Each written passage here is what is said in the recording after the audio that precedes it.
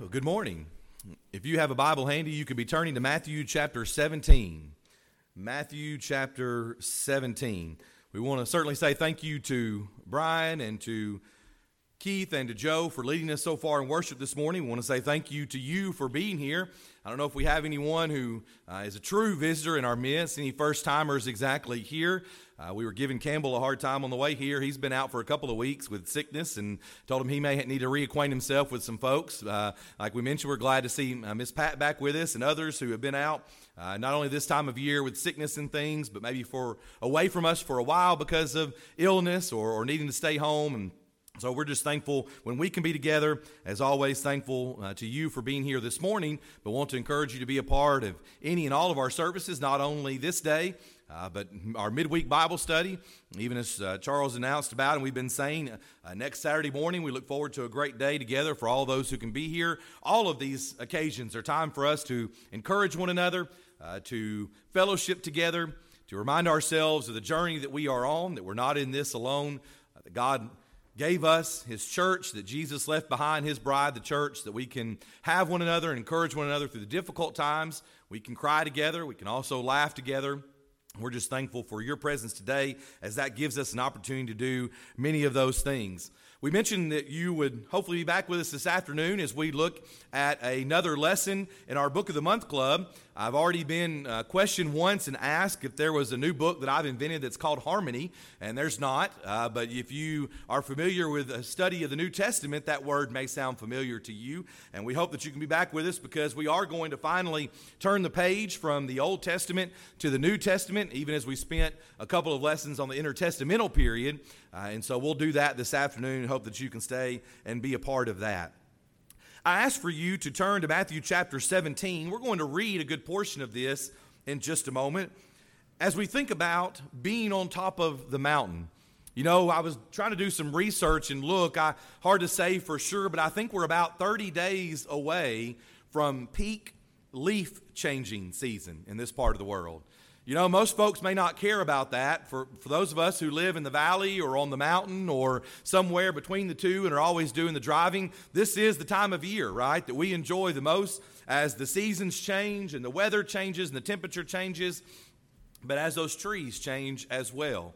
I used to drive over the mountain every day, back and forth between Dunlap and Amnicola, and I would try to make myself, especially in the fall, to take a few moments, look around and try to enjoy that drive because the mountains are truly beautiful. Many of us enjoy the mountains and enjoy this part of the world, this part of our country, because we can not only enjoy the fall season, but just in general, the beauty of the mountains that surround us. When we think about mountains, mountains are also usually indicative in our life of something that's good, right? We talk about mountaintop experiences, whether that be something like a retreat or a Bible camp, or a gospel meeting, or when we're together and we have these moments, we call them mountaintop experiences. And even as we've been looking through the Old Testament so far this year, and we've talked about sort of hitting the mountaintop, the peaks, if you will, of the Old Testament. We don't have time, especially not in a Sunday lesson, to really dig deep into every verse of the Old Testament, but we can hit the mountaintops. We're going to talk about the top of a mountain this morning. Let's look beginning in Matthew chapter 17 and verse number 1. Now, after 6 days, Jesus took Peter, James, and John, his brother, led them up on a high mountain by themselves, and he was transfigured before them. His face shone like the sun, and his clothes became as white as the light. And behold, Moses and Elijah appeared to them, talking with him. Then Peter answered and said to Jesus, Lord, it is good for us to be here. If you wish, let us make here 3 tents, or 3 tabernacles, one for you, one for Moses, and one for Elijah. While he was still speaking, behold, a bright cloud overshadowed them, and suddenly a voice came out of the cloud, saying, This is my beloved Son, in whom I am well pleased. Hear him. Verse 6. And when the disciples heard it, they fell on their faces and were greatly afraid. But Jesus came and touched them and said, Arise and do not be afraid. And when they had lifted up their eyes, they saw no one but Jesus only. Now as they came down from the mountain, Jesus commanded them, saying, "Tell the vision to no one until the Son of Man is risen from the dead." Verse 10, and his disciples asked him, saying, "Why then do the scribes say that Elijah must come first?" And Jesus answered and said to them, "Indeed, Elijah is coming first and will restore all things. But I say to you that Elijah has come already, and they did not know him, but did to him whatever they wished. Likewise, the Son of Man is also about to suffer at their hands." Then the disciples understood that he spoke to them of John the Baptist.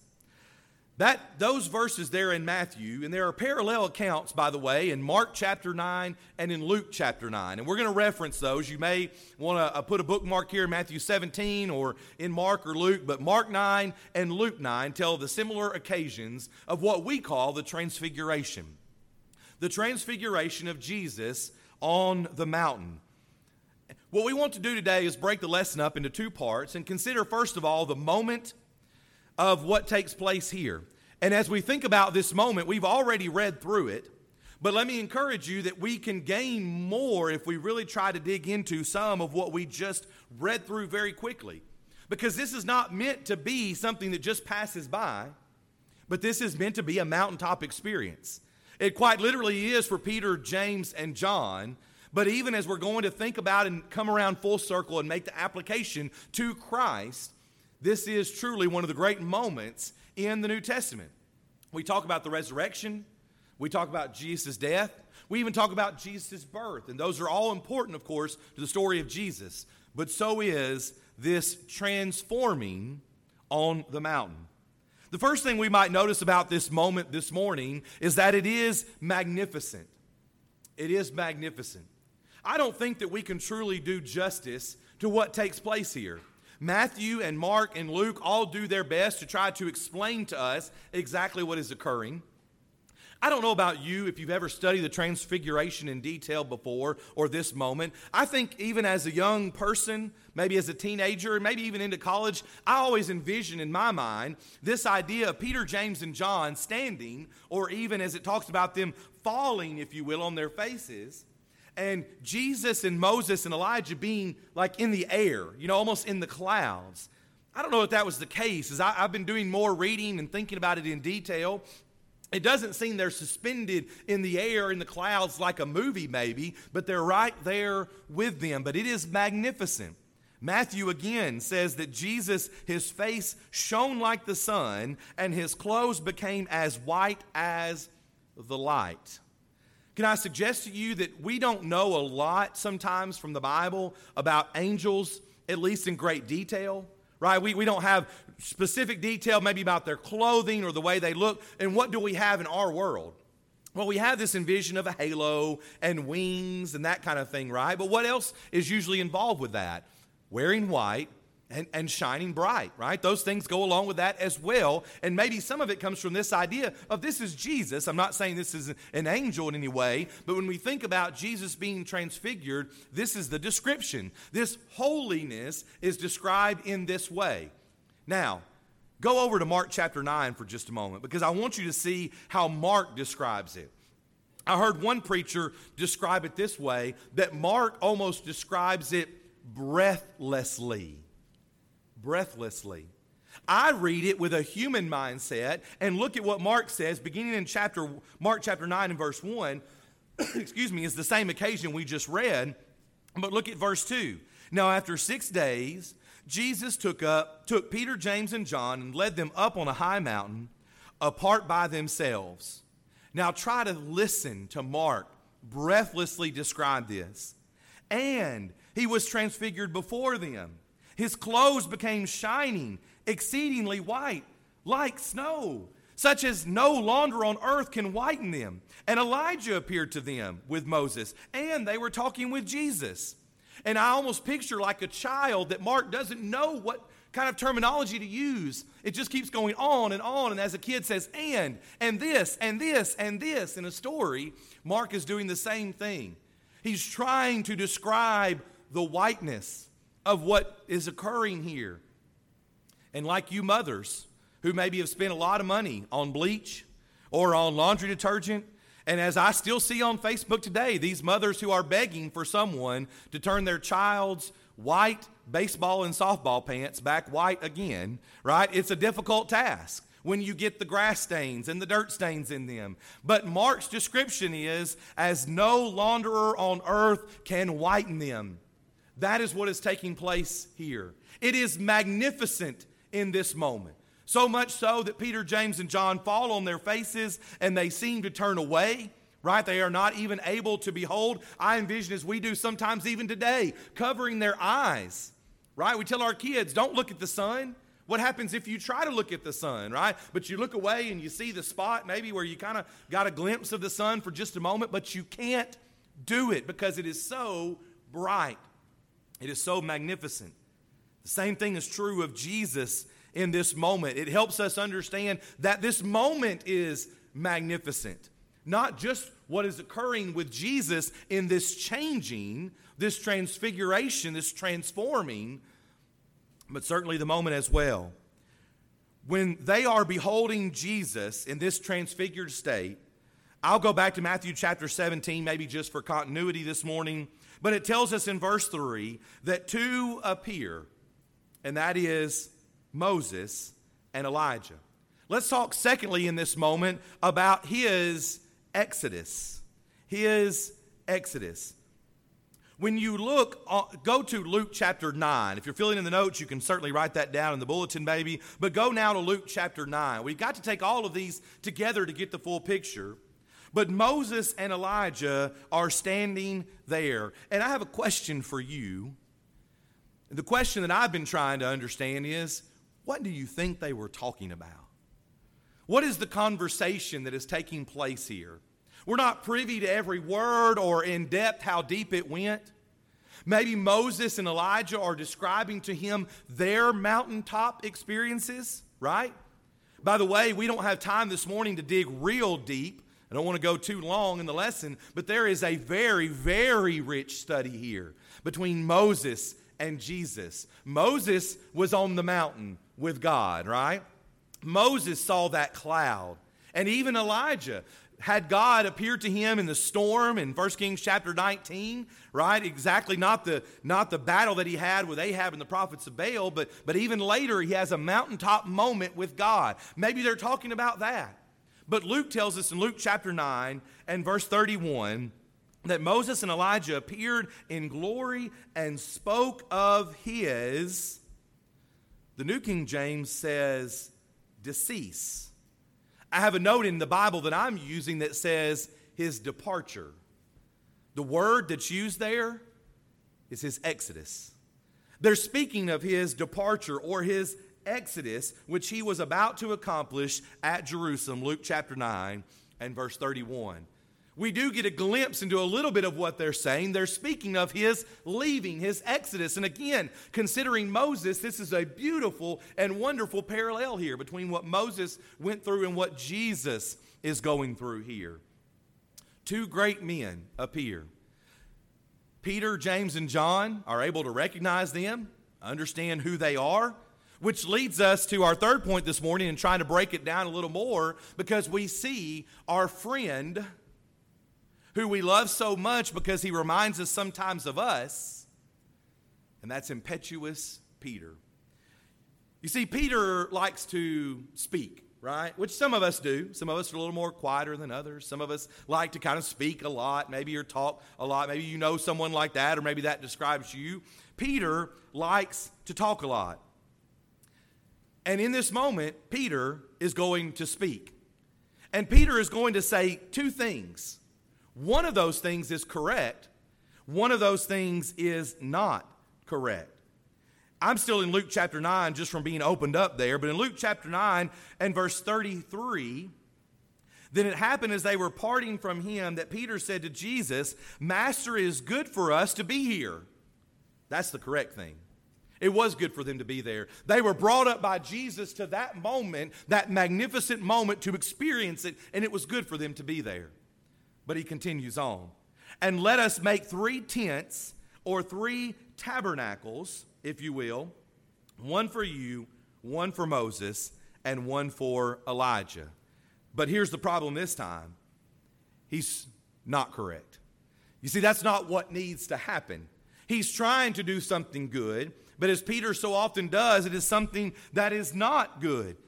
As we said, he is impetuous Peter, and how do we know that? Well, if you're still there in Luke chapter 9, verse 33 tells us at the end, he was not knowing what he said. Not knowing what he said. In Mark chapter 9, in verse number 6, it says, because he did not know what to say, for they were greatly afraid. What does impetuous Peter do? Well, when something's going in an uncomfortable, kind of awkward way, he just starts talking. He just kind of spouts off. And as is sometimes the case with Peter, in this situation, he does one thing good, but one thing that's not so good. It's not correct. It was not proper for them to build 3 tents or 3 tabernacles here, and we'll get to more on that in just a moment. But impetuous Peter, even as Mark and Luke record for us by inspiration, speaks up. He speaks up. But then finally, in this occasion, as we think about the moment in particular, we see the Father. We see the Father. Back in Matthew chapter 17 now, in verse number 5, that while he, that's Peter, was still speaking, still saying these things, behold, a bright cloud overshadowed them, and suddenly a voice came out of the cloud saying, this is my beloved Son, in whom I am well pleased. Hear him. There's a host of characters that are involved in this moment by the time that we're done. We begin with Jesus taking Peter, James, and John up to the mountaintop. Moses and Elijah appear, and by the end, there is the Father. The cloud arrives, if you will, and again, hearken back to Exodus 24 and other places where Moses interacted with God through the cloud. A great study there. But the Father arrives, and the Father makes his voice heard. And this is a powerful moment. I don't know fully that we can understand or even explain what it would have been like to be there. We think about Jesus' death on the cross right in those last few moments as he cries out and he gives up his spirit, as the veil of the temple is torn, as the earthquake occurs, and even we go forward in the gospel accounts and we think about the resurrection. There are many wonderful moments, but this is one here as well. It concludes, I didn't have a slide for it or have it in your notes, but it concludes with Peter, James, and John looking up after having their faces turned away and seeing no one but Jesus. It's like a movie. That's the best way we can describe it, in that it's almost like a vision. All of a sudden this magnificence occurs and you turn around and it's gone. And Jesus tells them, as he said in other times, do not tell anyone about this. Do not tell anyone what you just witnessed until the Son of Man is risen from the dead. Until the Son of Man is risen from the dead. And Peter is later going to write about this fact. In fact, if you're making notes there, if you're writing down, you can jot down 2 Peter chapter 1, verses 16 through 21. 2 Peter chapter 1, verses 16 through 21. We don't have time to dig deep into that, but Peter makes mention back to this moment. He says, for we did not follow cunningly devised fables when we made known to you the power and coming of our Lord Jesus Christ, but we were eyewitnesses of his majesty. Peter's referencing back to the transfiguration on the mount there in 2 Peter chapter 1. And again, there's a great study to be had in connection there, but for the sake of time this morning, we won't dig too deep into that. That's the moment.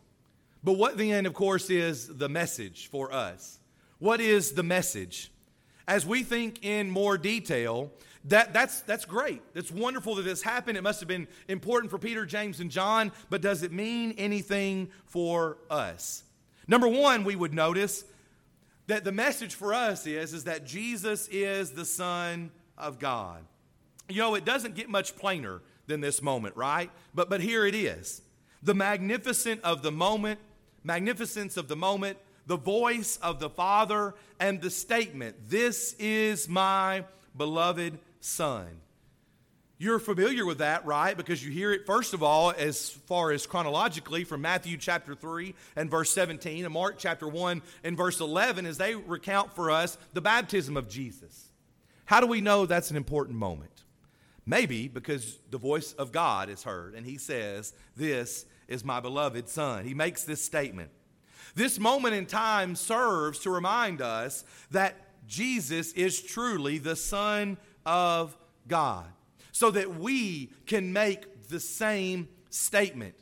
You go forward in Matthew's account to Matthew chapter 27 and verse number 54, and what happens there is the centurion and those with him, specifically the centurion, having witnessed all these things. We just talked about it. The veil of the temple, he may not have witnessed that there in that moment, but the earthquake and all that is surrounding the death of Jesus, the centurion witnessing these things says, "This is the Son of God." What do we do today? Maybe not in a similar sense, but sometimes we look around us and we say, "This is God," right? Again, thinking back to the mountain, thinking back to the fall change, the season change, we sometimes look around us and we say, how wonderful God is. This moment that we've tried to break down is important because it's a reminder that he is the Son of God. What about all those miracles he did? Those two. What about his death and his burial and his resurrection? Those two. But specifically here, God comes forth to say again with his voice, "This is my beloved Son," which leads us to secondly, his authority, because then God says, "Hear him." Hear him. He is now the one. Jesus is now the one. And the connection here is that there is no more Old Testament, right? Or there's going to be no more Old Testament. Before, he's not given his life yet here, of course, in Matthew, Mark, or Luke. He's about to, but he's pointing the way towards this event. Even so, that's what they're talking about. They're talking about his exodus. And so God is making a statement, and this is a moment in which we can understand Jesus' authority. We know the scriptures, Colossians chapter 2 and verse 14, that Jesus has made us alive together with him, and having wiped out the handwriting of the ordinances or the requirements that was against us, he has taken it out of the way, and he's nailed it to the cross.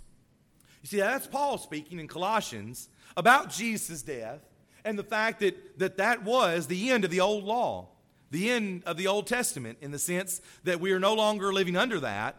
Jesus has nailed it to the cross, and he now has the authority. What about Hebrews chapter 1, verses 1 and 2? That God has spoken before to the fathers and to the fathers by the prophets, but in these last days he has spoken to us by his Son. By his Son. Jesus is the one with the authority. And the voice of the Father says, "Hear him." But also, think about in this moment, Peter has said, "Hey, here's Moses and Elijah. Let us build 3 tents or 3 tabernacles." But when after they have had their eyes looking down away from the cloud, and they raise their eyes once again, Moses and Elijah are gone, and only one remains. It's the one who has the authority. It's the one who needs to be heard. As they raise their eyes again in this wonderful moment to look, only one person remains, and it's Jesus. Moses and Elijah were important. They were important to the Jews as they study these Old Testament things. But there is one who has authority. It's the Son of God. It is Jesus. And we must listen to him. When God says, "This is my beloved Son," what does he say? Does he say, "This is my beloved Son"? Listen to the things that you agree with. Does he say, "This is my beloved Son"? Listen to just what makes sense to you. Does he say, "This is my beloved Son"? Listen to what you like, or listen to what he says that works for you. Or does he say, "This is my Son, hear him"? These last two points were kind of connected, but the point is, he has the authority. We must listen to him. Remember and recall in Matthew chapter 28, verses 18 through 20, we commonly refer to it as the Great Commission, right? And we hear the words, "Go and make disciples, baptizing them and teaching them." And sometimes we emphasize so much that we are to be going and making and baptizing and teaching that we forget the beginning of that That before Jesus says, here's what you do, he says, all authority has been given to me. He lays out the case that he has the authority and we must listen to him. It is the power that he has to give the command. It's not just go and teach, but it's all authority has been given to me. And here in this moment, this magnificent moment, his glory has been revealed, and God says, listen to him. Listen to him. He's been transformed on the mount, and he is the one, the Son of God, who has the authority. Listen to him. But finally this morning, we must also realize that we must be changed too. We must be changed too.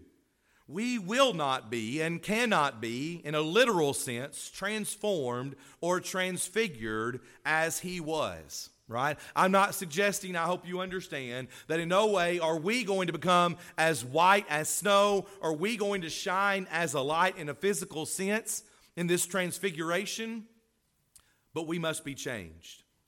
Turn in your Bibles to Romans chapter 12. Romans chapter 12. It's a well-known passage. I feel like I heard so many different youth devotionals and youth days over Romans 12, 1 and 2, and our young people may feel the same way.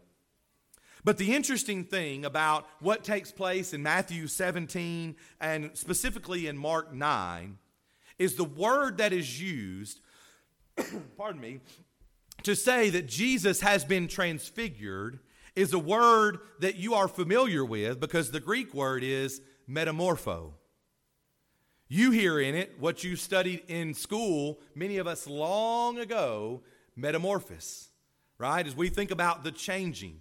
That word is used 4 times in the New Testament. We're going to leave one of them out for the sake of time and study this morning.